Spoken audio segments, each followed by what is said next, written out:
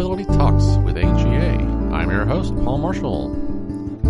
This week, we're speaking with Dave Mader.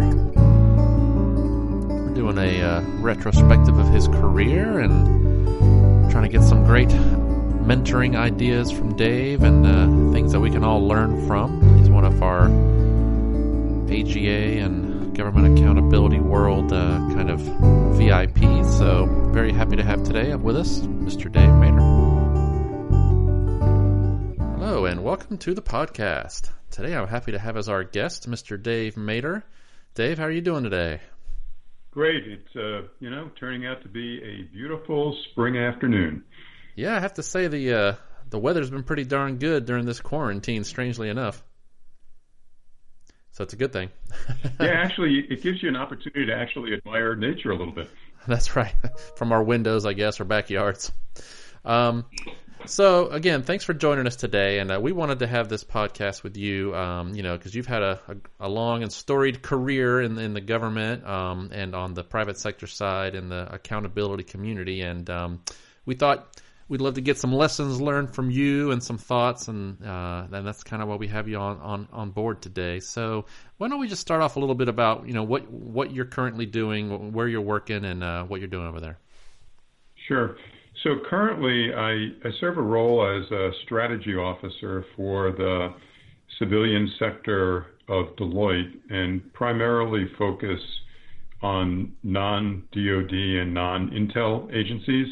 Working with clients, especially in the last couple of years with the initiatives that were contained in the President's management agenda, some of the agency reorganizations, transformations, and basically looking at how do we help agencies improve the delivery of their services to citizens.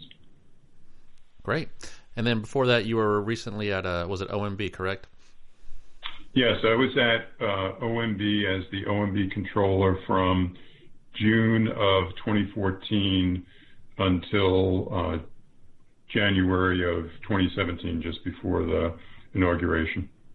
Okay, and so we'll get to that because we're going to do a little bit of a retrospective here. So again, we just kind of want to go back in time a little bit here, maybe talk about your education, your early career, and kind of how you got to where you are today. So why don't we talk about what did you study in school? Did you think this was going to be your career? Take us back in time a little bit. Sure. So what I studied in school actually was political science and economics because I actually, from the time I was in high school, decided that doing some type of public service was something that I really wanted to do. And I came to that conclusion basically in sort of watching my father, who was a World War II Army Air Corps veteran, worked for the New Jersey Bell system before the war, came back and continued to work for them. But he was very, very actively engaged in our community, including he ran for our city council a couple of times and was elected. And he instilled in myself and my siblings the desire to serve and to give back to the community. And that's what basically drove me to pick, political science, economics. I thought it was a flexible enough set of skills that whether I worked at the state or local or federal level, I could continue to sort of carry on the family tradition of public service. So you said you studied, poli-sci. So did you have any accounting or finance kind of classes at all, or? I had no accounting classes. I had some finance classes.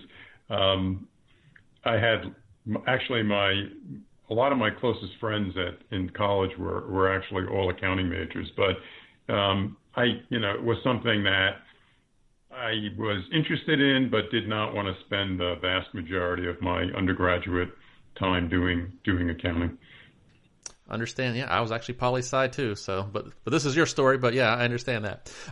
So tell us about. So when you graduated, where did you go to work, and did you actively pursue government versus private sector? What was your first career? Yeah, step? I mean, actually, Paul, like I said, when I was in the second semester of of my senior year, it was, okay, where in government, and it was broadly government, state, local, or the federal government, could I find the opportunities that I was looking for, and actually explored some opportunities in the state of New Jersey, of which I was a resident, but actually focused more on the federal government. I thought the federal government had a broader set of opportunities in the long run, and started my government career with the General Services Administration and spent almost 2 years with them before I moved over to the Internal Revenue Service.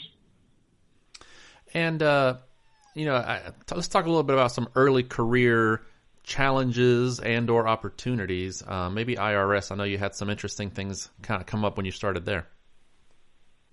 So IRS, I spent 33 years at the IRS, and I began there in New York City, and New York City was one of the larger offices and larger regions within the IRS at the time. So it gave me the opportunity to move through multiple different administrative functions, through the real property program, through finance, through HR.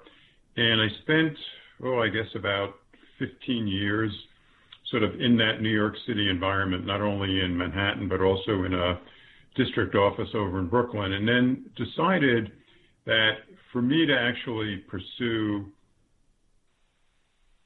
more senior positions at the senior executive level, then it was going to require me to make some moves. So I competed and was selected for the IRS Executive Development Program. That was a 6-month full-time program. We would basically travel around the country, getting a broad overview of different IRS offices and functions and activities, and then wound up in my first assignment going to the IRS Detroit Computing Center, spent close to 2 years up there, and then transferred down to the headquarters office as the deputy for planning and research, and then after a couple of years moved over to human capital and administrative functions. So IRS gave me the kind of diversity and experiences that I was looking for early in my career, and stayed at the IRS until I retired in 2003. And then in 2003, went into the private sector until returning to OMB in 2014.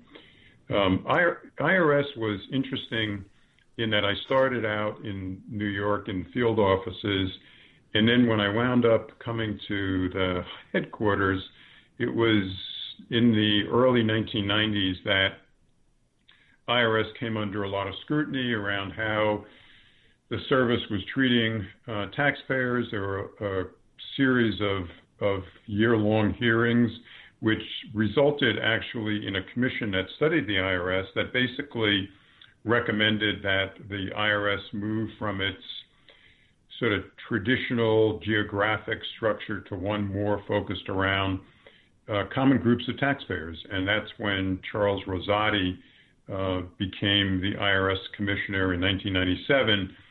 And I think one of the greatest experiences in my life at the IRS was being part of that team that took that legislation and basically turned it into reality. And it'll be 21 years this summer since the passage of that legislation. And what's interesting is the design that we put in place back in, 1998, 1999 to this day holds. And it's been successful in improving the performance and how taxpayers interact with the service, whether it's electronic filing or, improvements in business processes for small business, for large business, for multinational. So to me, it was, a once in a lifetime experience. So now I don't know if it was part of this particular authority legislation, but I understand that you were there also when IRS decided to bring in some private sector folks. Can you talk a little bit about that and why did they decide to do that? Sure. One of the in looking at the scope of the reorganization, one of the things that we realized, and I credit Charles Rosati for this idea, was, we want to get the best thinking, not only in government and in the IRS with the career folks, but let's bring in individuals who have similar experiences in the private sector. And we managed to actually have put in the legislation a provision that allowed the IRS to bring in 40 outside executives, basically on 4-year term, him at the vice president's salary. So they were basically, while they were career employees, they were pretty much career employees at will. And we were able to attract a large number of individuals who wanted to serve and who brought experience in private sector accounting, private sector large IT organizations. And, that program actually continues this day, and it's a real opportunity for folks in the private sector and industry who want to come in and provide some public service an opportunity to do that. So let me ask, because you're a good example of somebody who's done a little bit of this. So what do you think? What are things that work really well when you bring private sector execs in, and maybe what are some things that you've seen don't work that well? I think what works really well is when you identify the individuals that have experience in a company, in an industry that is close to government, and IT is in a large, federated corporation is similar to the kinds of challenges that we face in IT in the government. Obviously, individuals who work in the tax practice in the private sector have a point of view because they are the customers. So having those different sets of experiences that complement the experiences that we have as career folks, I think that blend is an opportunity to do even more, because you're blending outside experience, outside customer viewpoints with the deep knowledge of folks like myself who are career people and spent, literally decades at the IRS.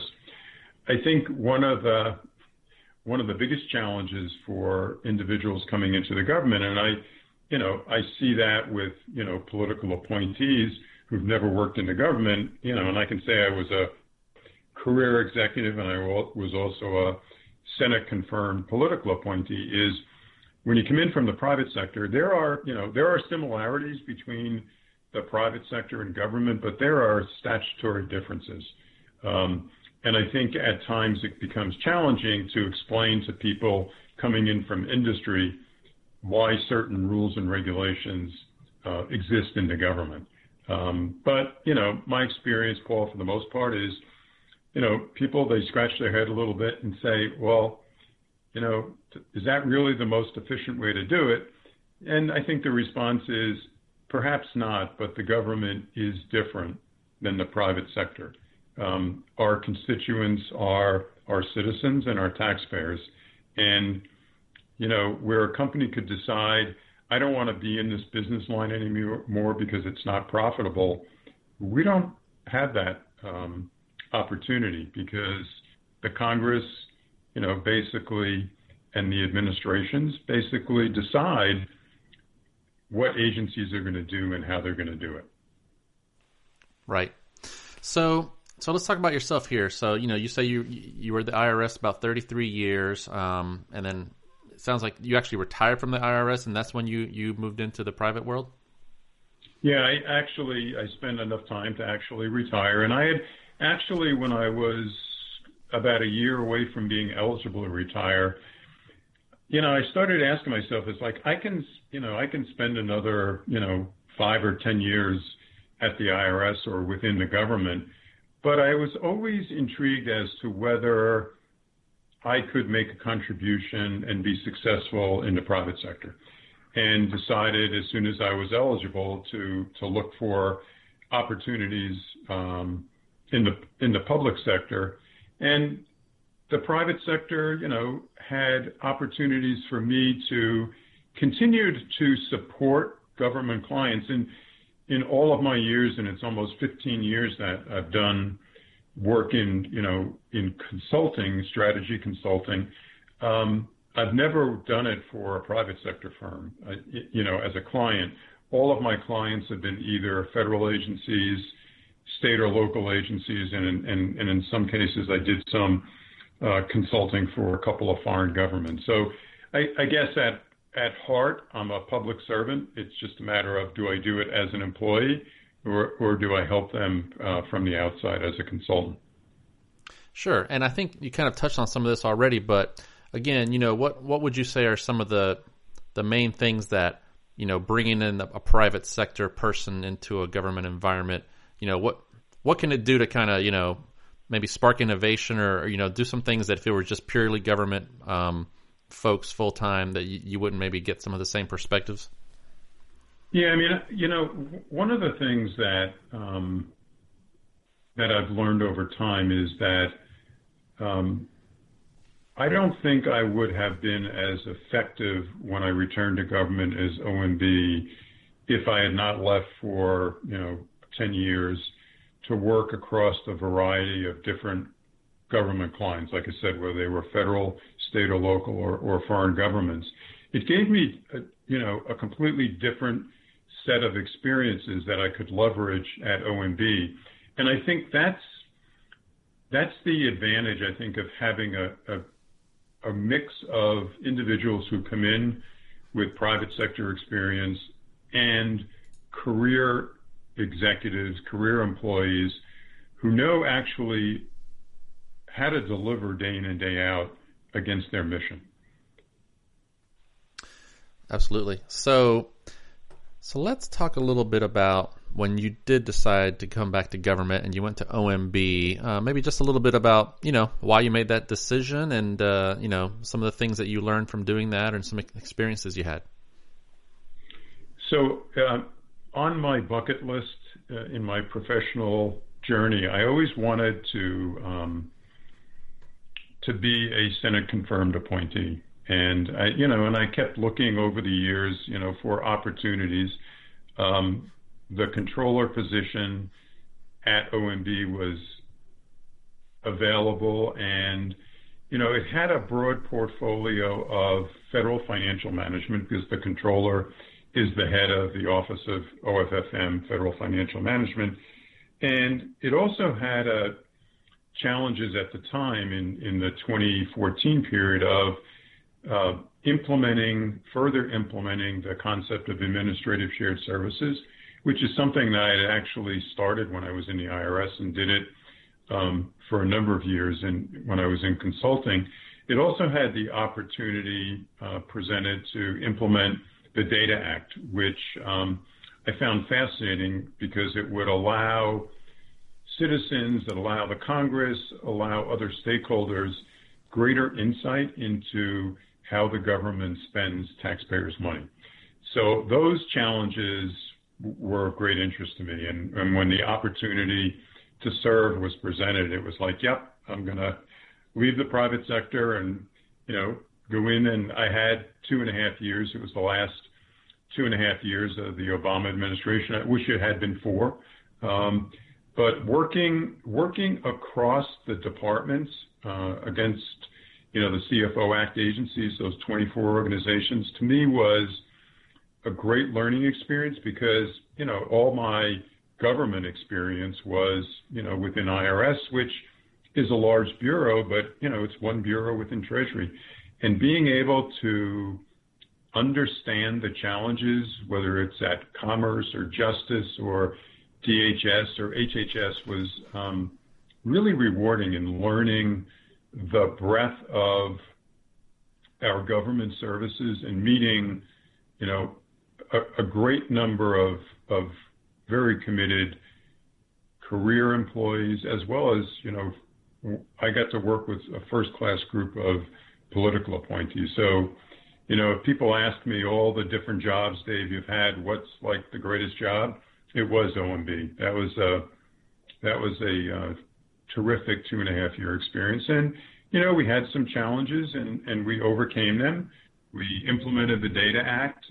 We made progress on reducing the federal footprint in real estate. And a lot of that, is attributable to OMB being a leader, setting a clear set of goals, and working collaboratively with the departments.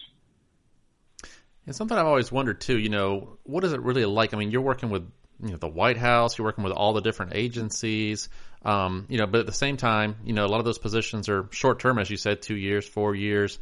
I mean, is there just like a real sense of urgency to get things done, a lot of pressure, or how would you characterize the day-to-day rhythm of that kind of a job? It is, as an appointee, you do have a lifespan, right? It's either, it can anything from 4 years to, in my case, 2.5 years.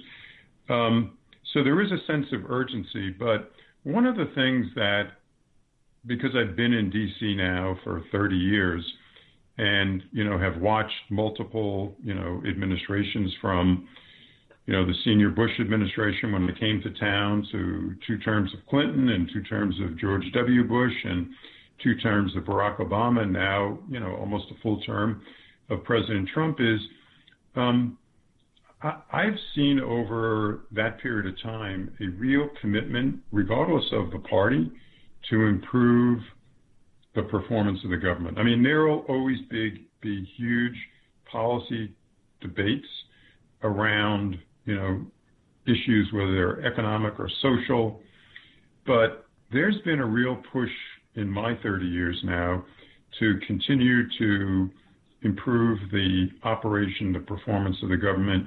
And what's been heartening to me is a lot of the work that we started in the Obama administration in the president's management agenda was picked up by the Trump administration and taken to that next level. They didn't just say, oh, that was the previous administration, we're going to start all over. They basically picked up the ideas that they thought were important to improve performance, and they built on them. And and I'm hoping that now, Paul, becomes a trend when it comes to these kinds of programs. Yeah, it's good to hear.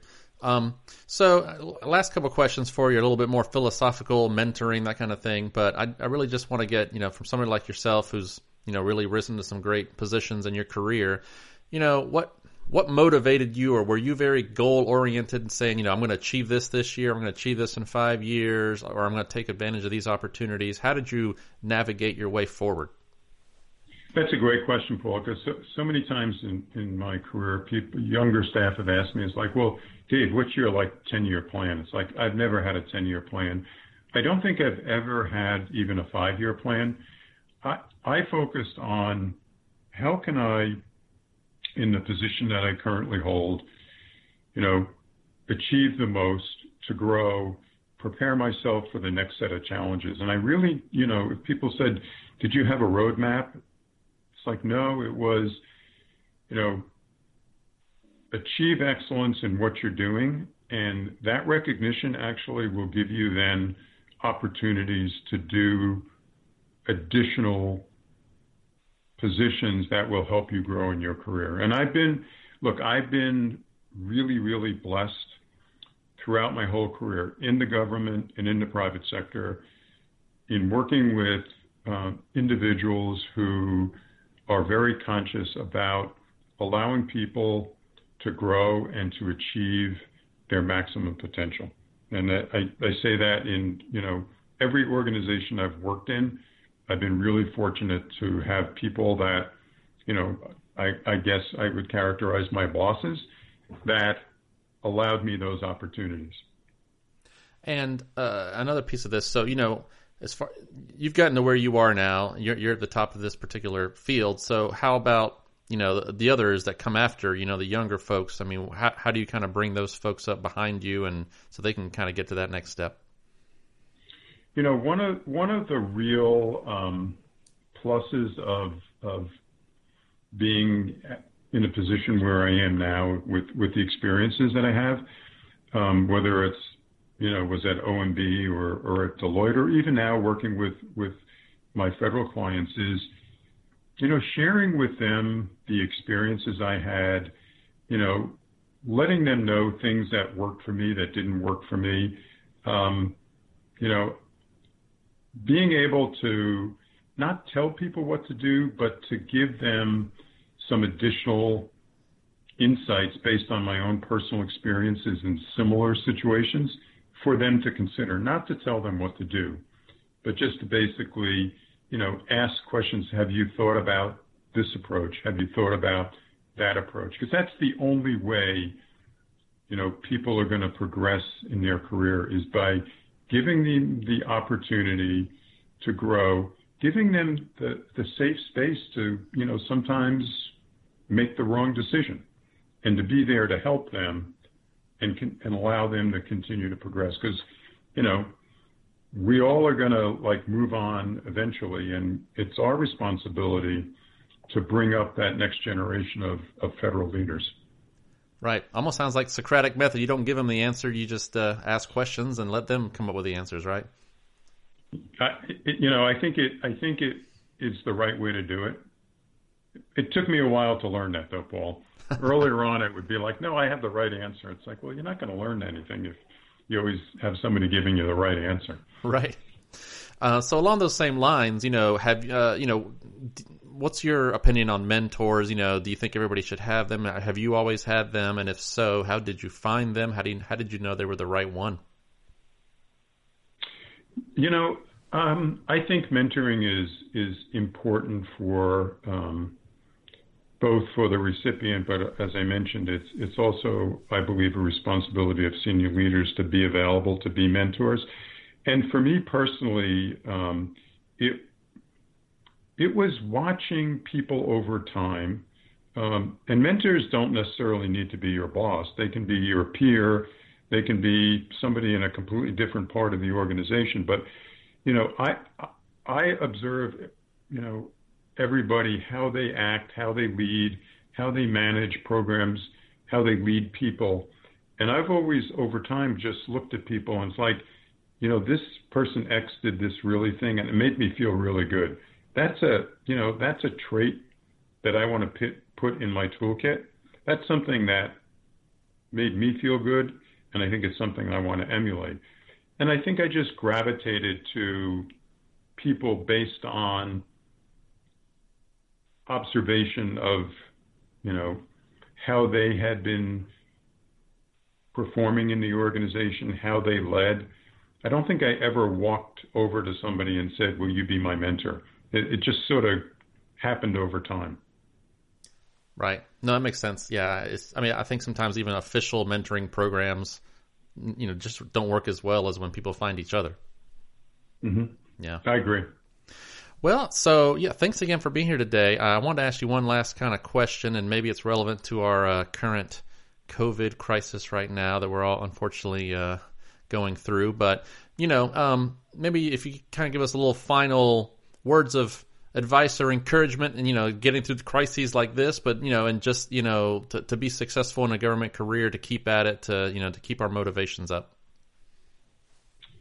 I've seen a lot, Paul, in 50 years now. Lots of different challenges that our country's had to face and has overcome. I will tell you that I've never seen anything like this where we have the pandemic at the same time we have a significant economic crisis simultaneously. And I think it's remarkable how quickly the federal government, and that's who I focus on now, was able to pivot to this emergency situation and respond and keep the functions of government going, right? Yeah, some offices are closed, and yes, I can't walk in, but the ability to continue to provide services and support by the career people and their, political colleagues is pretty impressive. And yes, there'll be criticisms about how certain programs rolled out, but, I think we need to keep in mind that what we're seeing today, we've never seen before. And we need to acknowledge the contribution that the federal employees, state, local, military, healthcare workers are making each and every day, including, think about if we didn't have the delivery people who are out there on the front lines delivering packages and food and things like that. So there are a lot of unsung heroes who deserve our appreciation and our admiration.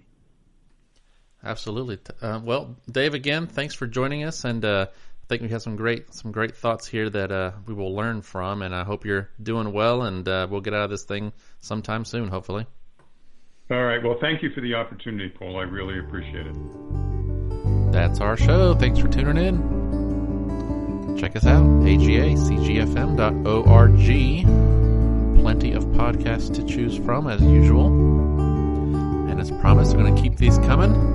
Hope you all enjoy them. I think we're all learning to do a lot of things virtually these days, so you can add this to your list. So until next time, this is Paul Marshall signing off for Accountability Talks with AGA.